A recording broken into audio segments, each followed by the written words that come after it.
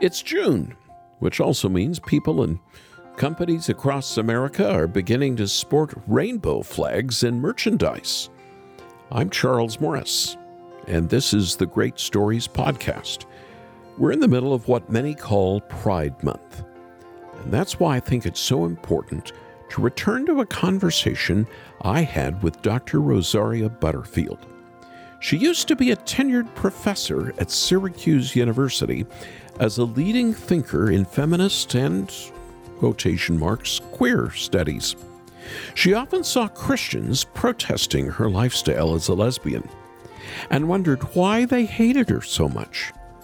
But after building a relationship with a humble couple who lived out the gospel in front of her, something amazing happened. Her life was changed forever. I think you'll be blessed to hear how Rosaria met Jesus and eventually married a Christian pastor.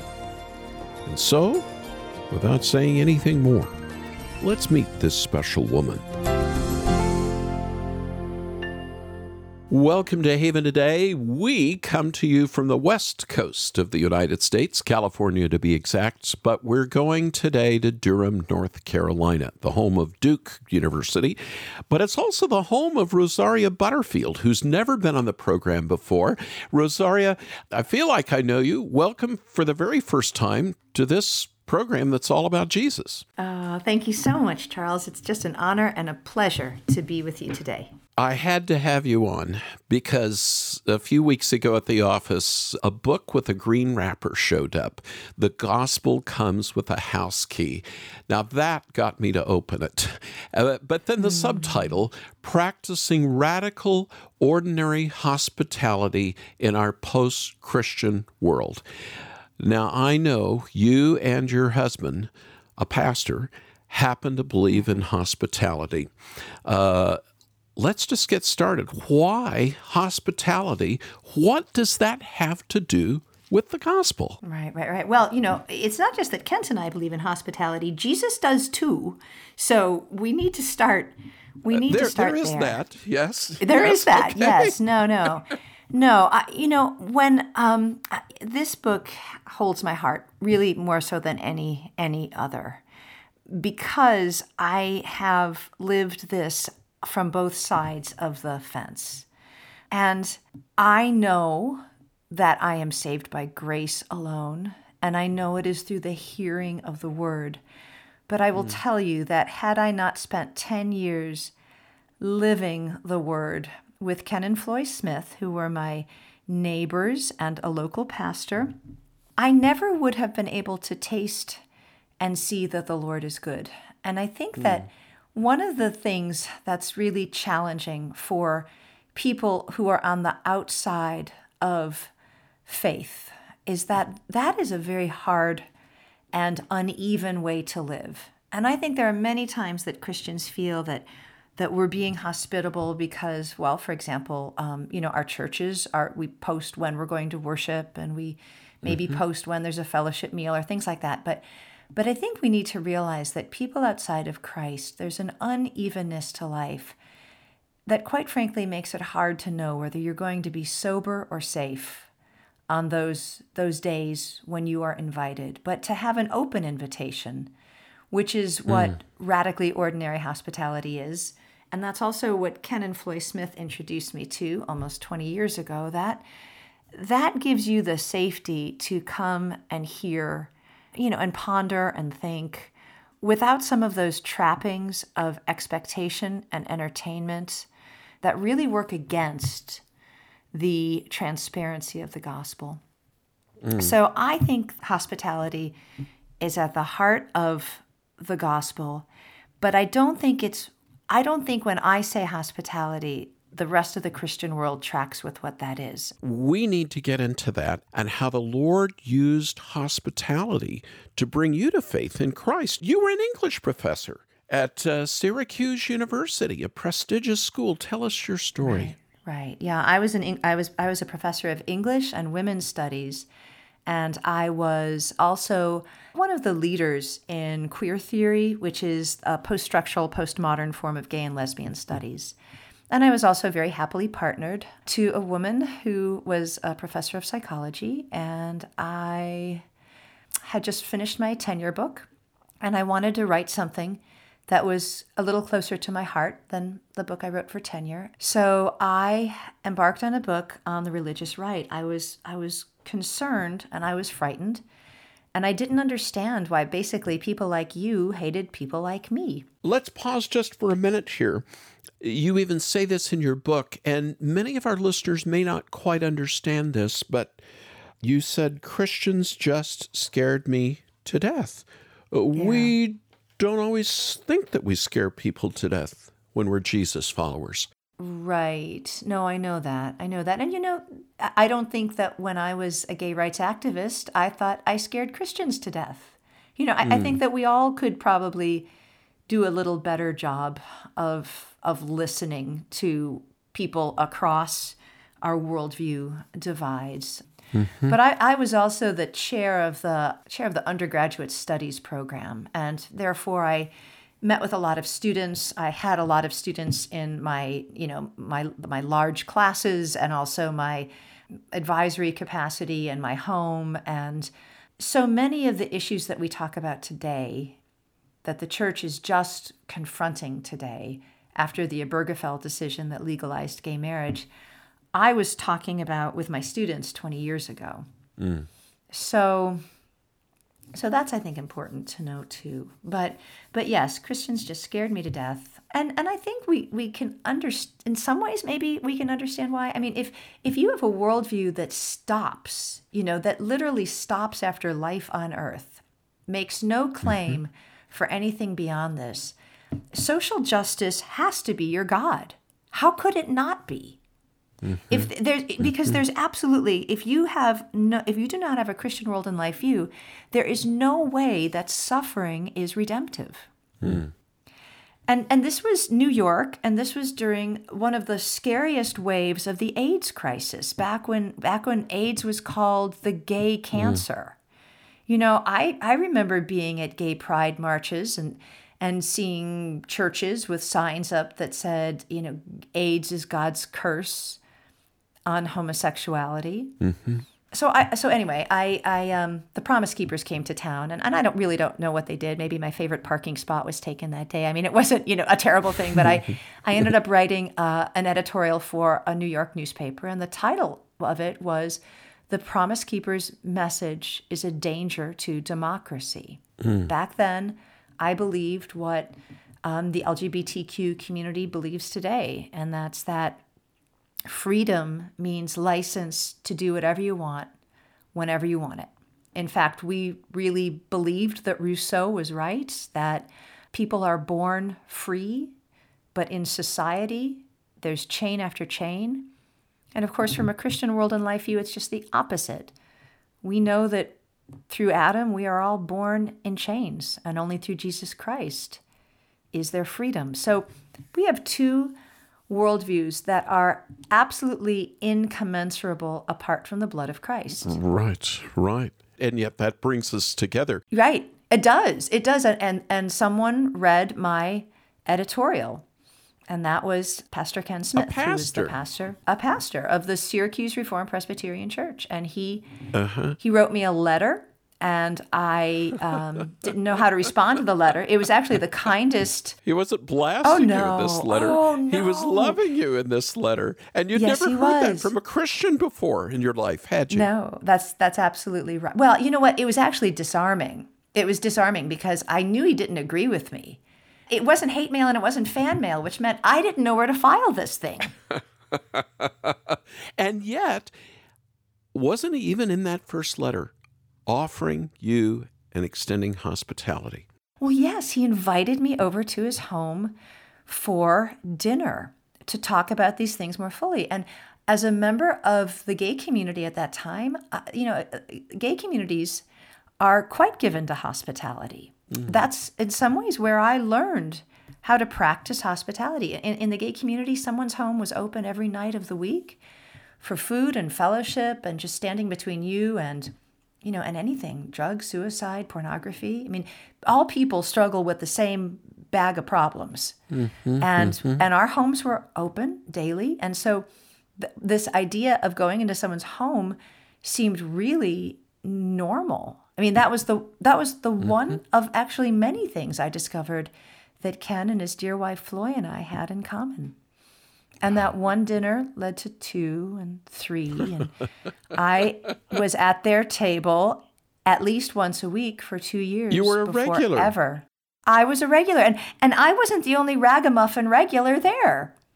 All kinds of people walked through that door. Now, it was different. It was different than my home because they would open this Bible and they would talk you through it and talk about it and kind of wrestle with it. And, they weren't treating it like a museum piece. It was okay to open it on the dinner table with the coffee right next to it. It was fascinating. And yet they weren't trying to hit you over the head with that Bible either. No.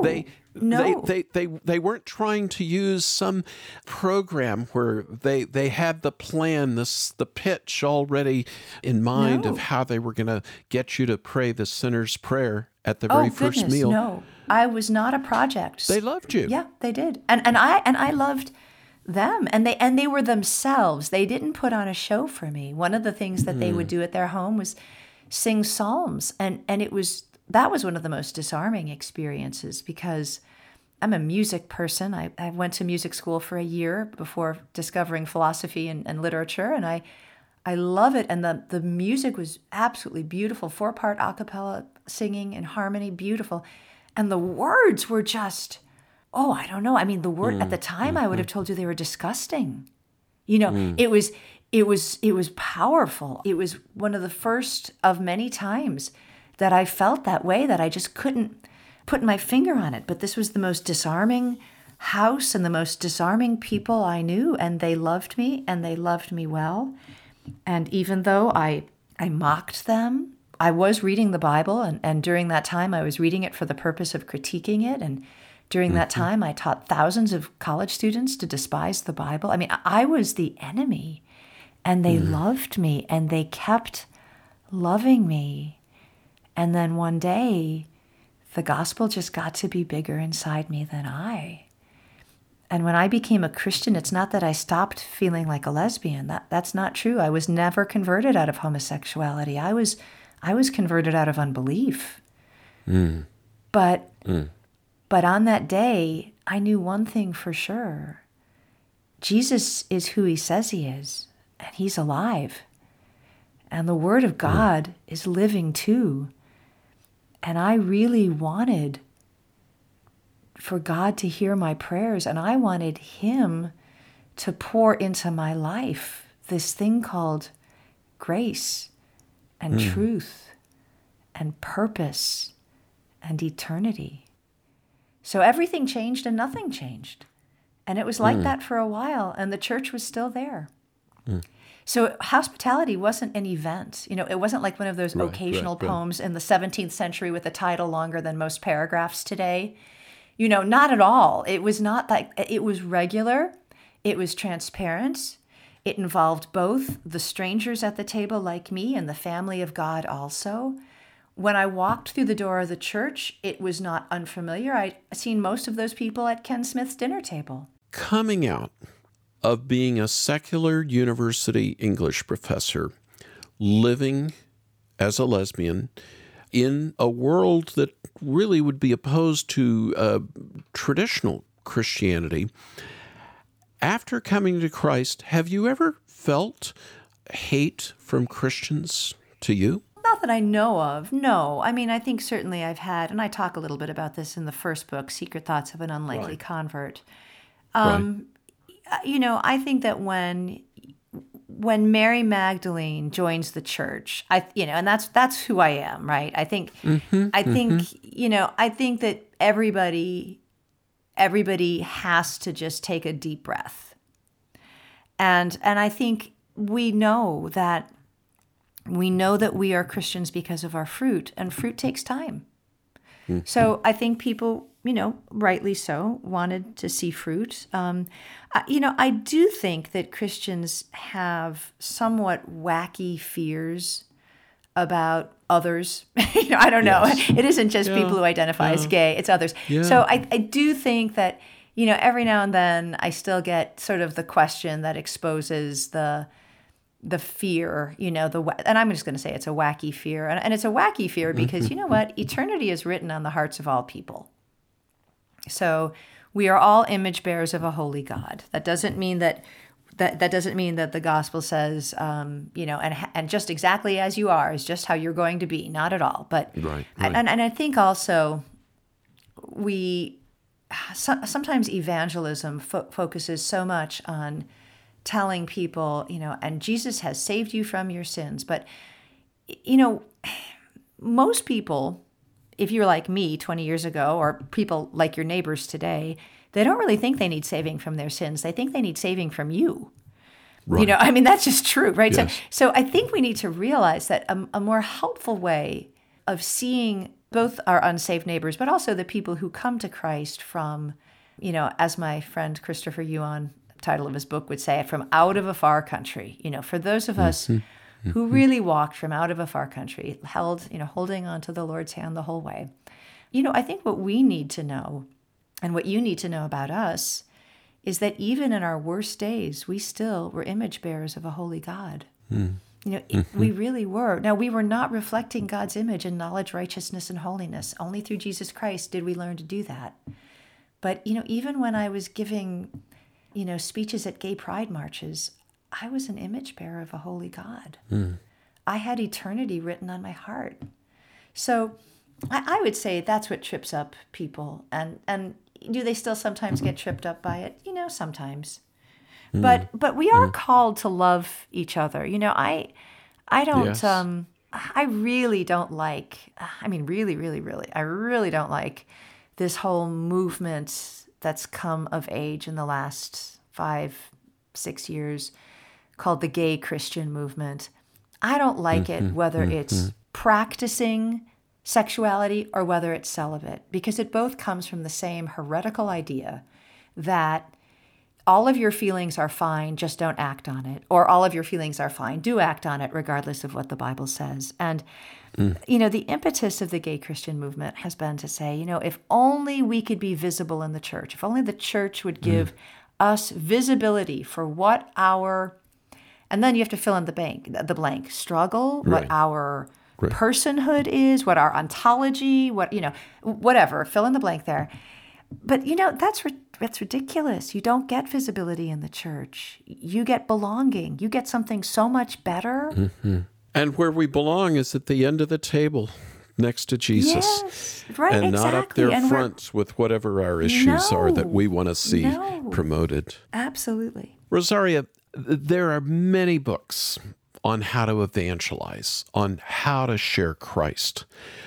But the people that I've known in the postmodern world that seem to be the most blessed in leading others to faith in Jesus do it out of hospitality. I've seen it in the Middle Right. East. I've seen it in Jewish neighborhoods in Philadelphia yeah, when we lived there. Yeah. I think Absolutely. you're onto something here, and yet Right. you don't have a program for me, do you? Oh, no. This is- no. Yeah. Because you know why? Because the Holy Spirit is going to lead you in this, and it's going to be scrappy and messy, and you're going to do it your way. It's going to be different than mine. But in a post-Christian world, the home is the bridge between the world and the church. And it's a bridge that people aren't necessarily going to walk on. They're going to park on it for a while. And that's okay. Yes. Because your unsaved neighbors are not projects. They are people. And, the other thing that I often hear people say is, I don't know where to meet strangers. Everybody I know is a Christian. Well, first of all, that's delusional. So if you really think that, know that Rosaria Butterfield thinks that you're drinking the Kool-Aid and you need to stop. Yeah. Everybody in your life is not a Christian. But one of the things that the other thing that everyone who knows how to embrace a stranger, one of the things that we all do is we will work with the welfare state to get there. We are home studied. We are government approved to have prisoners in our home. We are licensed to work with either foster children or, better yet, there's a program that I'm very excited about. It's called Safe Families. It's a Christian alternative to foster care. It's a whole family approach to foster care. It's phenomenal. And, again, being home studied doesn't mean you have to do anything. It just means that you know what you could do. Mm-hmm. But it will be impossible to meet strangers if you think you're going to be able to stay right in your class space. It just doesn't happen that way. Not in the world we live in today. That's not for sure. in the world we live in. So work with the welfare state to get home studied so that you can go to where the strangers are. That's what Jesus did for you. Mm. You didn't come to him. He went to you. The issue of human trafficking is one of the saddest and most profound and most dehumanizing realities of this world, the one that we live in right now. It is crucial that Christians understand these things going on around us so that we can go to where the people are. And then our homes must be, and I know this is hard for Christians to realize, but you need to think about whether your home is safe for strangers. People are always concerned about whether strangers are safe for your home. But really, people of God, it's the other question we have to ask. Is your home safe for strangers? Or is it so filled with your idols that there's no room for people who are hurting? Explain that a little more to me. Okay. Well, we used to have a TV, and then when we were robbed, the robbers, they took the TV. And Kent and I looked at each other and said, you know what? That's kind of a good idea. That's kind of a good idea. I kind of like it this way. I think we're just going to say thank you now. And, there's a big hole in the wall, so we're going to put a family picture right up there. You know what I mean? Right. And that's that. We don't have a fancy TV. We don't have something that you might stumble across, that you might want to watch something you ought not on. Another thing, and we learned this just as licensed foster parents for teenagers, there's no alcohol in the house. Mm. There's just not a drop of it. Now, we don't believe it's a sin to drink alcohol, but we don't think that we could keep a house safe for prisoners or people who were struggling with some addictions if we had it around. We just don't. Mm-hmm. That's it. We still keep a certain section of the house kind of private and off limits when we have an open crowd. And we do that because, if you steal my wallet, I'm kind of bummed out, but the sin is on your head, and I really don't want it. I don't want to encourage you to sin. So we continue to maintain some of those old rules that we learned through the welfare state as foster parents. Can you imagine that? But because you really have to think about it. Is my home safe for someone who's incarcerated and has a 5-day pass? Are there temptations here that would cause someone to stumble? And now you might say, hey, well, this is my home. Well, maybe. But, Jesus gave it to you. God gave you that home. Yeah, it all belongs to him. Rosaria, thank you for doing something else as well. You didn't write a new book where you give me 12 steps that if I just follow these things in offering hospitality. You wrote a different kind of book than that. This is a book about hospitality as a way for grace to flow through your life, God's grace to others through us. Even your messy life, maybe, let's put it this way, maybe especially your messy life. Maybe people in your neighborhood don't really care very much or think very much about where God is in your prosperity, but maybe they are more intrigued by the question of where is God in your suffering. We all can handle prosperity, but we all can't handle suffering. That is a cruel taskmaster without the kind company of the Lord Jesus Christ. Yes. let's talk about hospitality from the standpoint of you and your pastor husband, Kent. He pastors a church in Durham.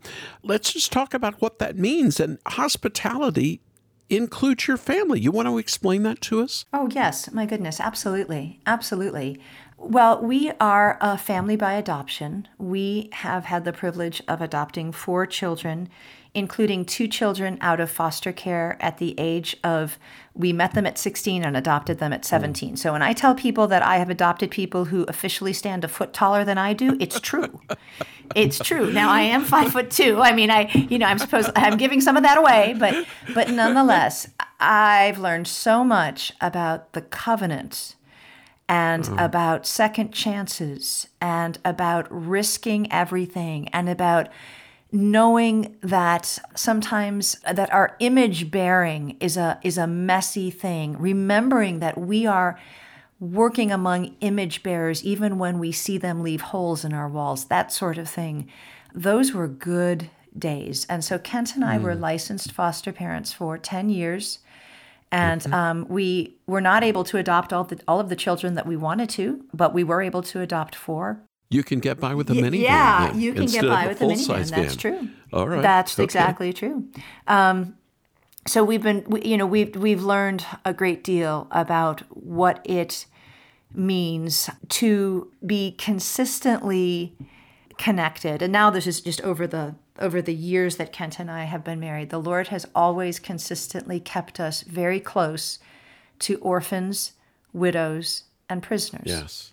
Yes. And that has enlivened our Christian life. It has made union with Christ the most central, significant, life-giving dynamite that it is. It has truly made us better understand that the family of God is deeper than a family made up of biology. And it's, of course, wonderful when those two things become one, but right. They don't Yes. always. It's made us come to an understanding that real intimacy is sitting at the Lord's table together, and that the greatest covenant privilege you will have is your covenant of church membership.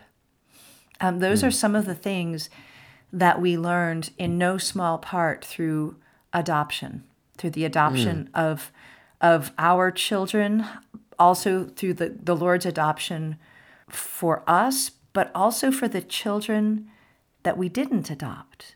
So in my Bible, if you turn over to Hebrews 13 and you look through verses 1 through 3, you'll see a name there. And that name is Jessica Ashley Gibson. And that's the name of the girl that we didn't adopt. And that's the name of the girl who committed suicide in a homeless shelter at the age of 21. Now, I'm not linking that in some way that cuts God's providence out of it.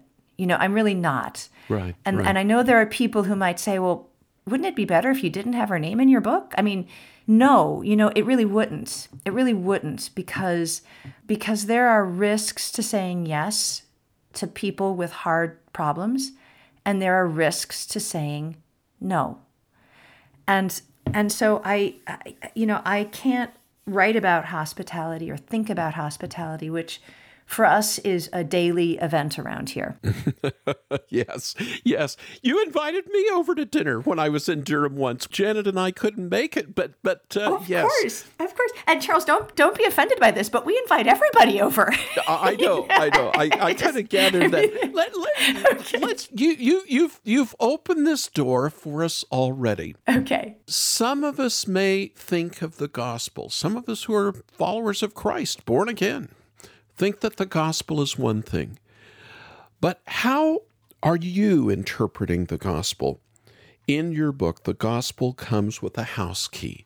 What does that mean? Right. Well, if you have your Bibles open, turn with me to Mark 10, and you'll find a little passage there that's very powerful. It starts at verse 28. It ends at verse 30. I know every word of God is powerful, but the powerful point that I want to make about why the gospel comes with a house key comes from this. This is when Peter turned to Jesus and said, "See, we have left everything and followed you." And Jesus said, "Truly, I say to you, there is no one who has left house or brothers or sisters or mother or father or children or lands for my sake and for the gospel, who will not receive 100-fold now in this time, houses and brothers and sisters and mothers and children and lands with persecutions, and in the age to come, eternal life." Now, that's a powerful promise. And that's a promise that says, first of all, that many people who come to Christ will lose their families. And not just people overseas, but people right here. People who come to Christ from the LGBTQ community will lose their family of choice. They will lose many brothers and sisters and mothers and fathers. But this verse promises that if you come to Christ, you will receive all of those back to the number 100-fold.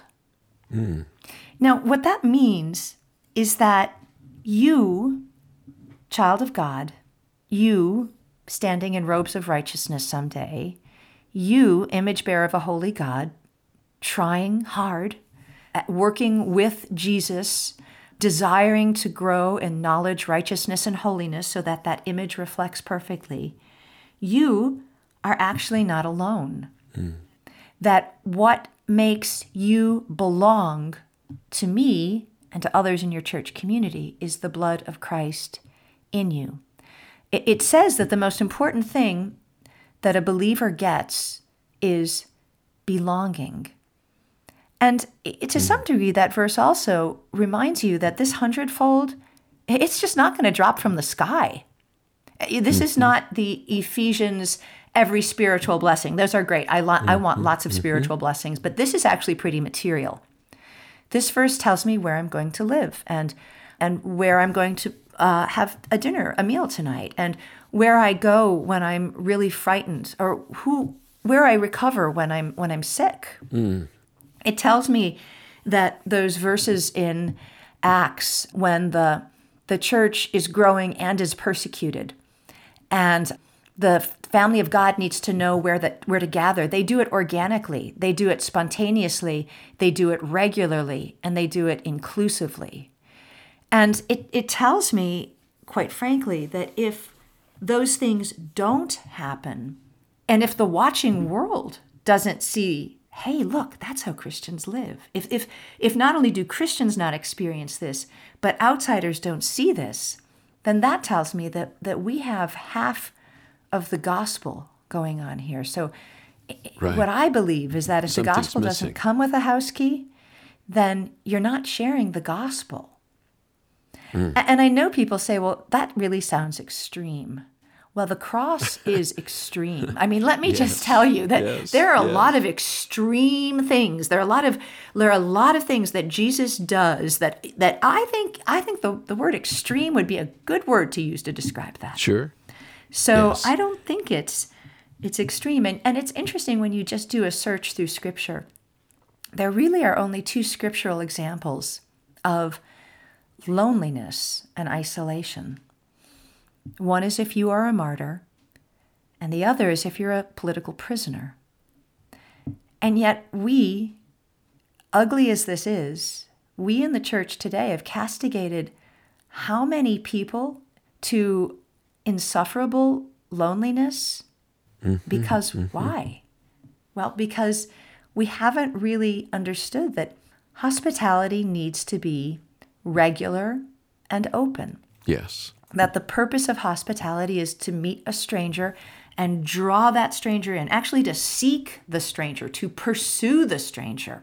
Right. Draw that stranger in and make that stranger a neighbor, and then by God's grace, make that neighbor, walk with that neighbor to become part of the family of God.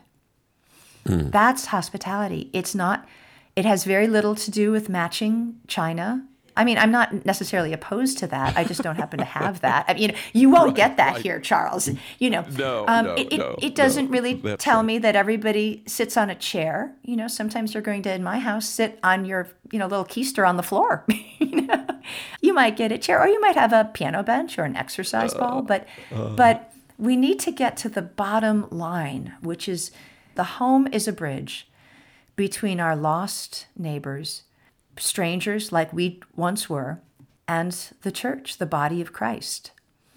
And to not use our home that way is to deny a great blessing both to your neighbors and to yourself. Now, immediately when I say this, I get questions. Well, does everybody have to do it? Well, no. And I talk about in the book, there were seasons when I couldn't do it. When I had my mother dying at home. You don't have 20 people over for dinner. When you have the flu, please don't invite people over for dinner. That's, that's rude. But you're missing a blessing if you don't offer hospitality as a Christ follower most of the time. Absolutely. And if nobody in the church is offering a radical form of inclusive hospitality, that says something. That says something. That's one of those reality checks. Share a story with us of how you've seen Christ at work in a home or in somebody, especially maybe who's single, who has reached out to others, and there was great blessing as a result of hospitality, gospel blessing. Right, absolutely. I first of all, when I talk about radically ordinary hospitality, I'm not necessarily talking about each house owned by a Christian practicing this, because we need a lot of Christians gathering at our house right now. You know what I mean? That if we're going to be engaging our neighbors, we want to make sure that, we've got the family of God here too. So I would say it might have more to do with location or, some other things. But we a couple of years ago came home after doing a speaking event on hospitality. And we came home, and immediately we knew something was wrong. The house had been ransacked. Our golden retriever had been beaten up. All of the family, my mother had just moved to a retirement home, which is a great, praise God for that, because she wasn't home during this time. But all of the jewelry that she had left for me had been stolen. My engagement ring was stolen because I had been doing some gardening that morning and I didn't put it on because I, was always afraid I'd lose it in garden dirt. Mm-hmm. And so we had to realize that while we were talking about loving the stranger actually ransacked our house and stole our goods and beat up a dog that we had raised from mitten size. And it was really tragic. I mean, it was really scary. It was frightening. My children were frightened. I was frightened. And we decided at that moment, or Kent did, after we did the things you have to do, right? We called the police and, all the things. But our house had always been the house where people gather. So later that night, people started coming. And they were bringing food. I certainly wasn't making food that night. And the word got out then, what had happened to you. So, the word got out. God's people were coming to offer you some solace. God's people and our neighbors who do not know the Lord. We had maybe 20 people here. And so, later that night when you sort of tackle things with a mop and a broom and a garbage bag, and you do it while you're singing psalms with your neighbors. I mean, it was a very disarming, again, experience. And then the next day, because of course we live in a neighborhood, Kent put on our Nextdoor app, which is a social media app that just organizes the 300 houses in our neighborhood. He announced the robbery and invited everyone to a cookout that Lord's Day after church, so we could talk about what's going on in our neighborhood. We weren't the first house robbed. We wouldn't be the last. And I know there are people who think, now just wait a minute.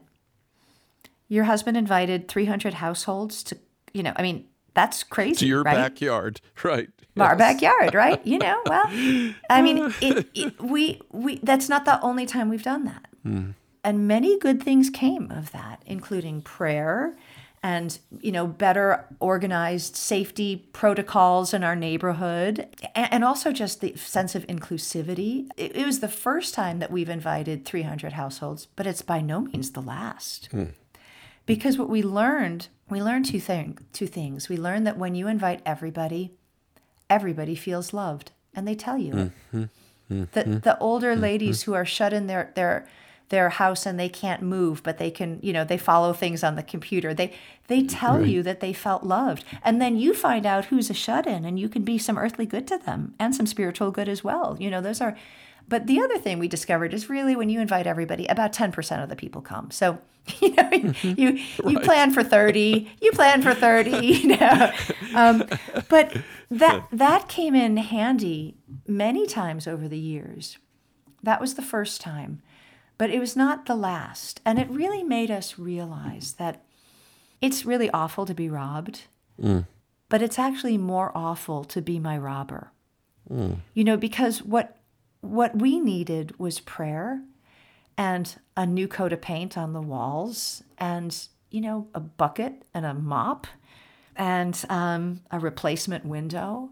But what ails my robber can't be fixed by friends bringing rotisserie chicken and pizza and a coat of paint on the wall. It takes the blood of Christ. It's Jesus. And so even when we lose, the gospel wins.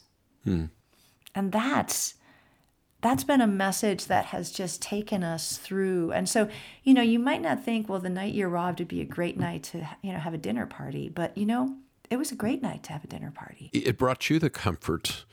Exactly. We were not giving, we were receiving. But because our house had already been set up to do that, it was normal.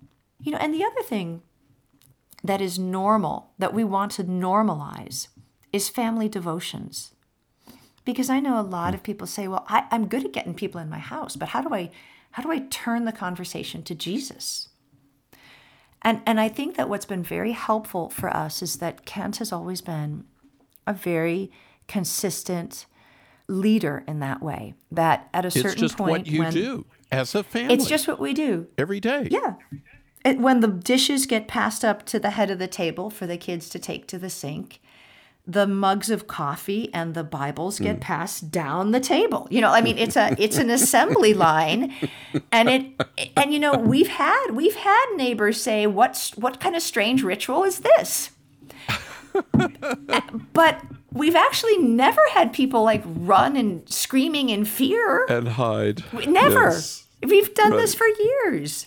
Oh. And so I would say, but back to the question of singles and people who might say, well, where am I in this? I am so dependent on my single friends, by my single brothers and sisters. You are my children's aunts and uncles. For years and years and years before our children came to faith, Kent and I were the only believers in our family. We couldn't really function. We go on vacation with our single brothers and sisters in Christ. We lock arms together. And, I have a friend from church who's a young mother, and she hears some of these stories of hospitality, and she thinks it's hilarious because at the same time I'm setting the table, she's putting kids to bed. But she did this amazing thing. I think it's the most brilliant thing I've ever heard of. She moved to a neighborhood, and when she moved there, she made handwritten cards for she noticed a bunch of strollers, thought, well, other people have to be having kids here. Other people have kids here too. She invited all of the neighbors in the cul-de-sac to come over at 10 a.m. on Monday to hear Bible stories and to sing songs. They used, Dana Dirkson's wonderful catechism music. And the first time one neighbor came, and then the next Monday, a few more neighbors came. And then because she was consistent with it, it was just every Monday at 10 o'clock.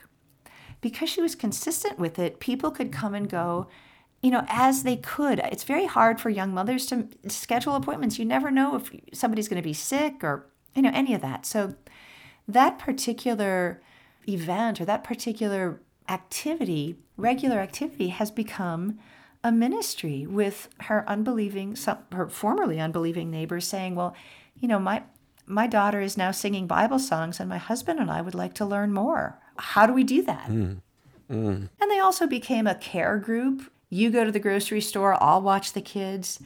So there's more hospitality action going on at 10 a.m. in my friend's house, I think, than there is, at my house at 7 p.m. It's amazing how lonely, how lonely it is sometimes to be a young mother. And it's lonely with Christ, but it's really lonely without Christ. It's hard to lean in to the task that is before you. And that's what my friend did. She gave people through her hospitality a way to see the glory and the goodness and the power of that. Rosaria Butterfield, would you mind leading us in prayer right now that grace would flow through all of us to reach out to the unloved and invite them into our homes and into our lives? I would be honored. Let's bow our heads and pray. Our gracious God, our Heavenly Father, how we thank you that when we were strangers and enemies, that you rescued us. Lord, how unable we were to even see ourselves clearly. And even now we look through a glass darkly. But Lord, how we thank you that you've called us, that you have saved us, that you have equipped us, that you have blessed us. How thankful we are that you have given us this Word of God that is a mirror to both you and to ourselves, that we know ourselves as we read it and we know you as well. And how thankful we are, Lord, that we can trust you and that we can lean on your promises even when the facts of life just wash over us with grief and sorrow and suffering. Lord, Psalm 46 captures for us what that moment is like. And you have anticipated those moments in our life. And how thankful we are, Lord, that you have given us the body of Christ and that we belong as a family. How the blood of Christ has washed us clean. How we stand in the risen Christ alone, and how we even today struggle against sin. But Lord God, how thankful we are that because of union with Christ, we can hate our sin without hating ourselves, because we are found in you. So Lord Jesus, I pray, God, that you would use us mightily in the lives of our neighbors and in our world. I pray, Lord, that we would be able to see our homes differently, not as castles, but as embassies. Lord, please help us to identify the idols that stand in our way. And please, Lord, may we see conversions today, right down the block. Lord, help us to be sensitive to the needs of the children in our neighborhoods. Help us to be alert, Lord, to the people whose mysterious lives are riddled with drug abuse, with violence. Lord, help us to be earthly good to these people. Lord, help us, give us the gospel road into people's lives and give us open doors, Lord. Lord, may we gather around our tables, arms linked, sharing a meal, and then sharing the Word of God. Lord, give us strong friendships so that the strong words that we must share can flow across them. And Lord, I pray that the world that our children and grandchildren will inherit will be different because we opened our doors and we left them open. So Lord, I pray that you would make us bold and courageous, more loving than we are. I pray that you would help us to see ourselves clearly and to embrace our neighbors warmly. And I pray, Lord, that you would equip us to seek strangers, to find them, to gather them here. I pray that you would help us, Lord, to make neighbors out of these strangers and then family of God out of these neighbors, because that's the call that you've given us. Oh God, may each person who names the name of Christ know intimately and palpably that hundredfold that you promise in the Gospel of John. And Lord, may you use us, and may you strengthen us for the days ahead. We know we live in a world that is hostile to the Christian faith. We know this is a post-Christian world. Lord, we know that if things go the way they're going, we may wake up one day and be living very much like the early church in Rome. So Lord, I pray that you would equip us to embrace those days and to share the love and the meaning and the purpose of Jesus Christ. Lord, all of our springs are found in you, the psalmist says in Psalm 87. So I pray that you would make strong and flexible and very, very rich those springs, so that we can share your love and your life, because that is what our life is for. It is in the mighty and matchless name that I pray. Amen. Amen. Rosaria Butterfield, thank you for sharing with us here on Haven Today. Thank you so much, Charles. It's been an honor and privilege to be here with you. Thanks for joining me on Great Stories with Charles Morris. I hope this conversation with Rosaria Butterfield gave you a hopeful perspective on how God can work in people's lives, even when it seems like they're on the other side of the picket line. Rosaria is an academic. She's a mom. She's a very sweet lover of Jesus. And I really enjoyed the time we had together when I interviewed her all the way back in 2018. If you were blessed by this interview, can I also ask that you leave us a review? And subscribe wherever you get your podcasts. But you can also go to haventoday.org to sign up for our weekly email and discover our other episodes posted on the blog. Thank you so much for joining me again on Great Stories with Charles Morris.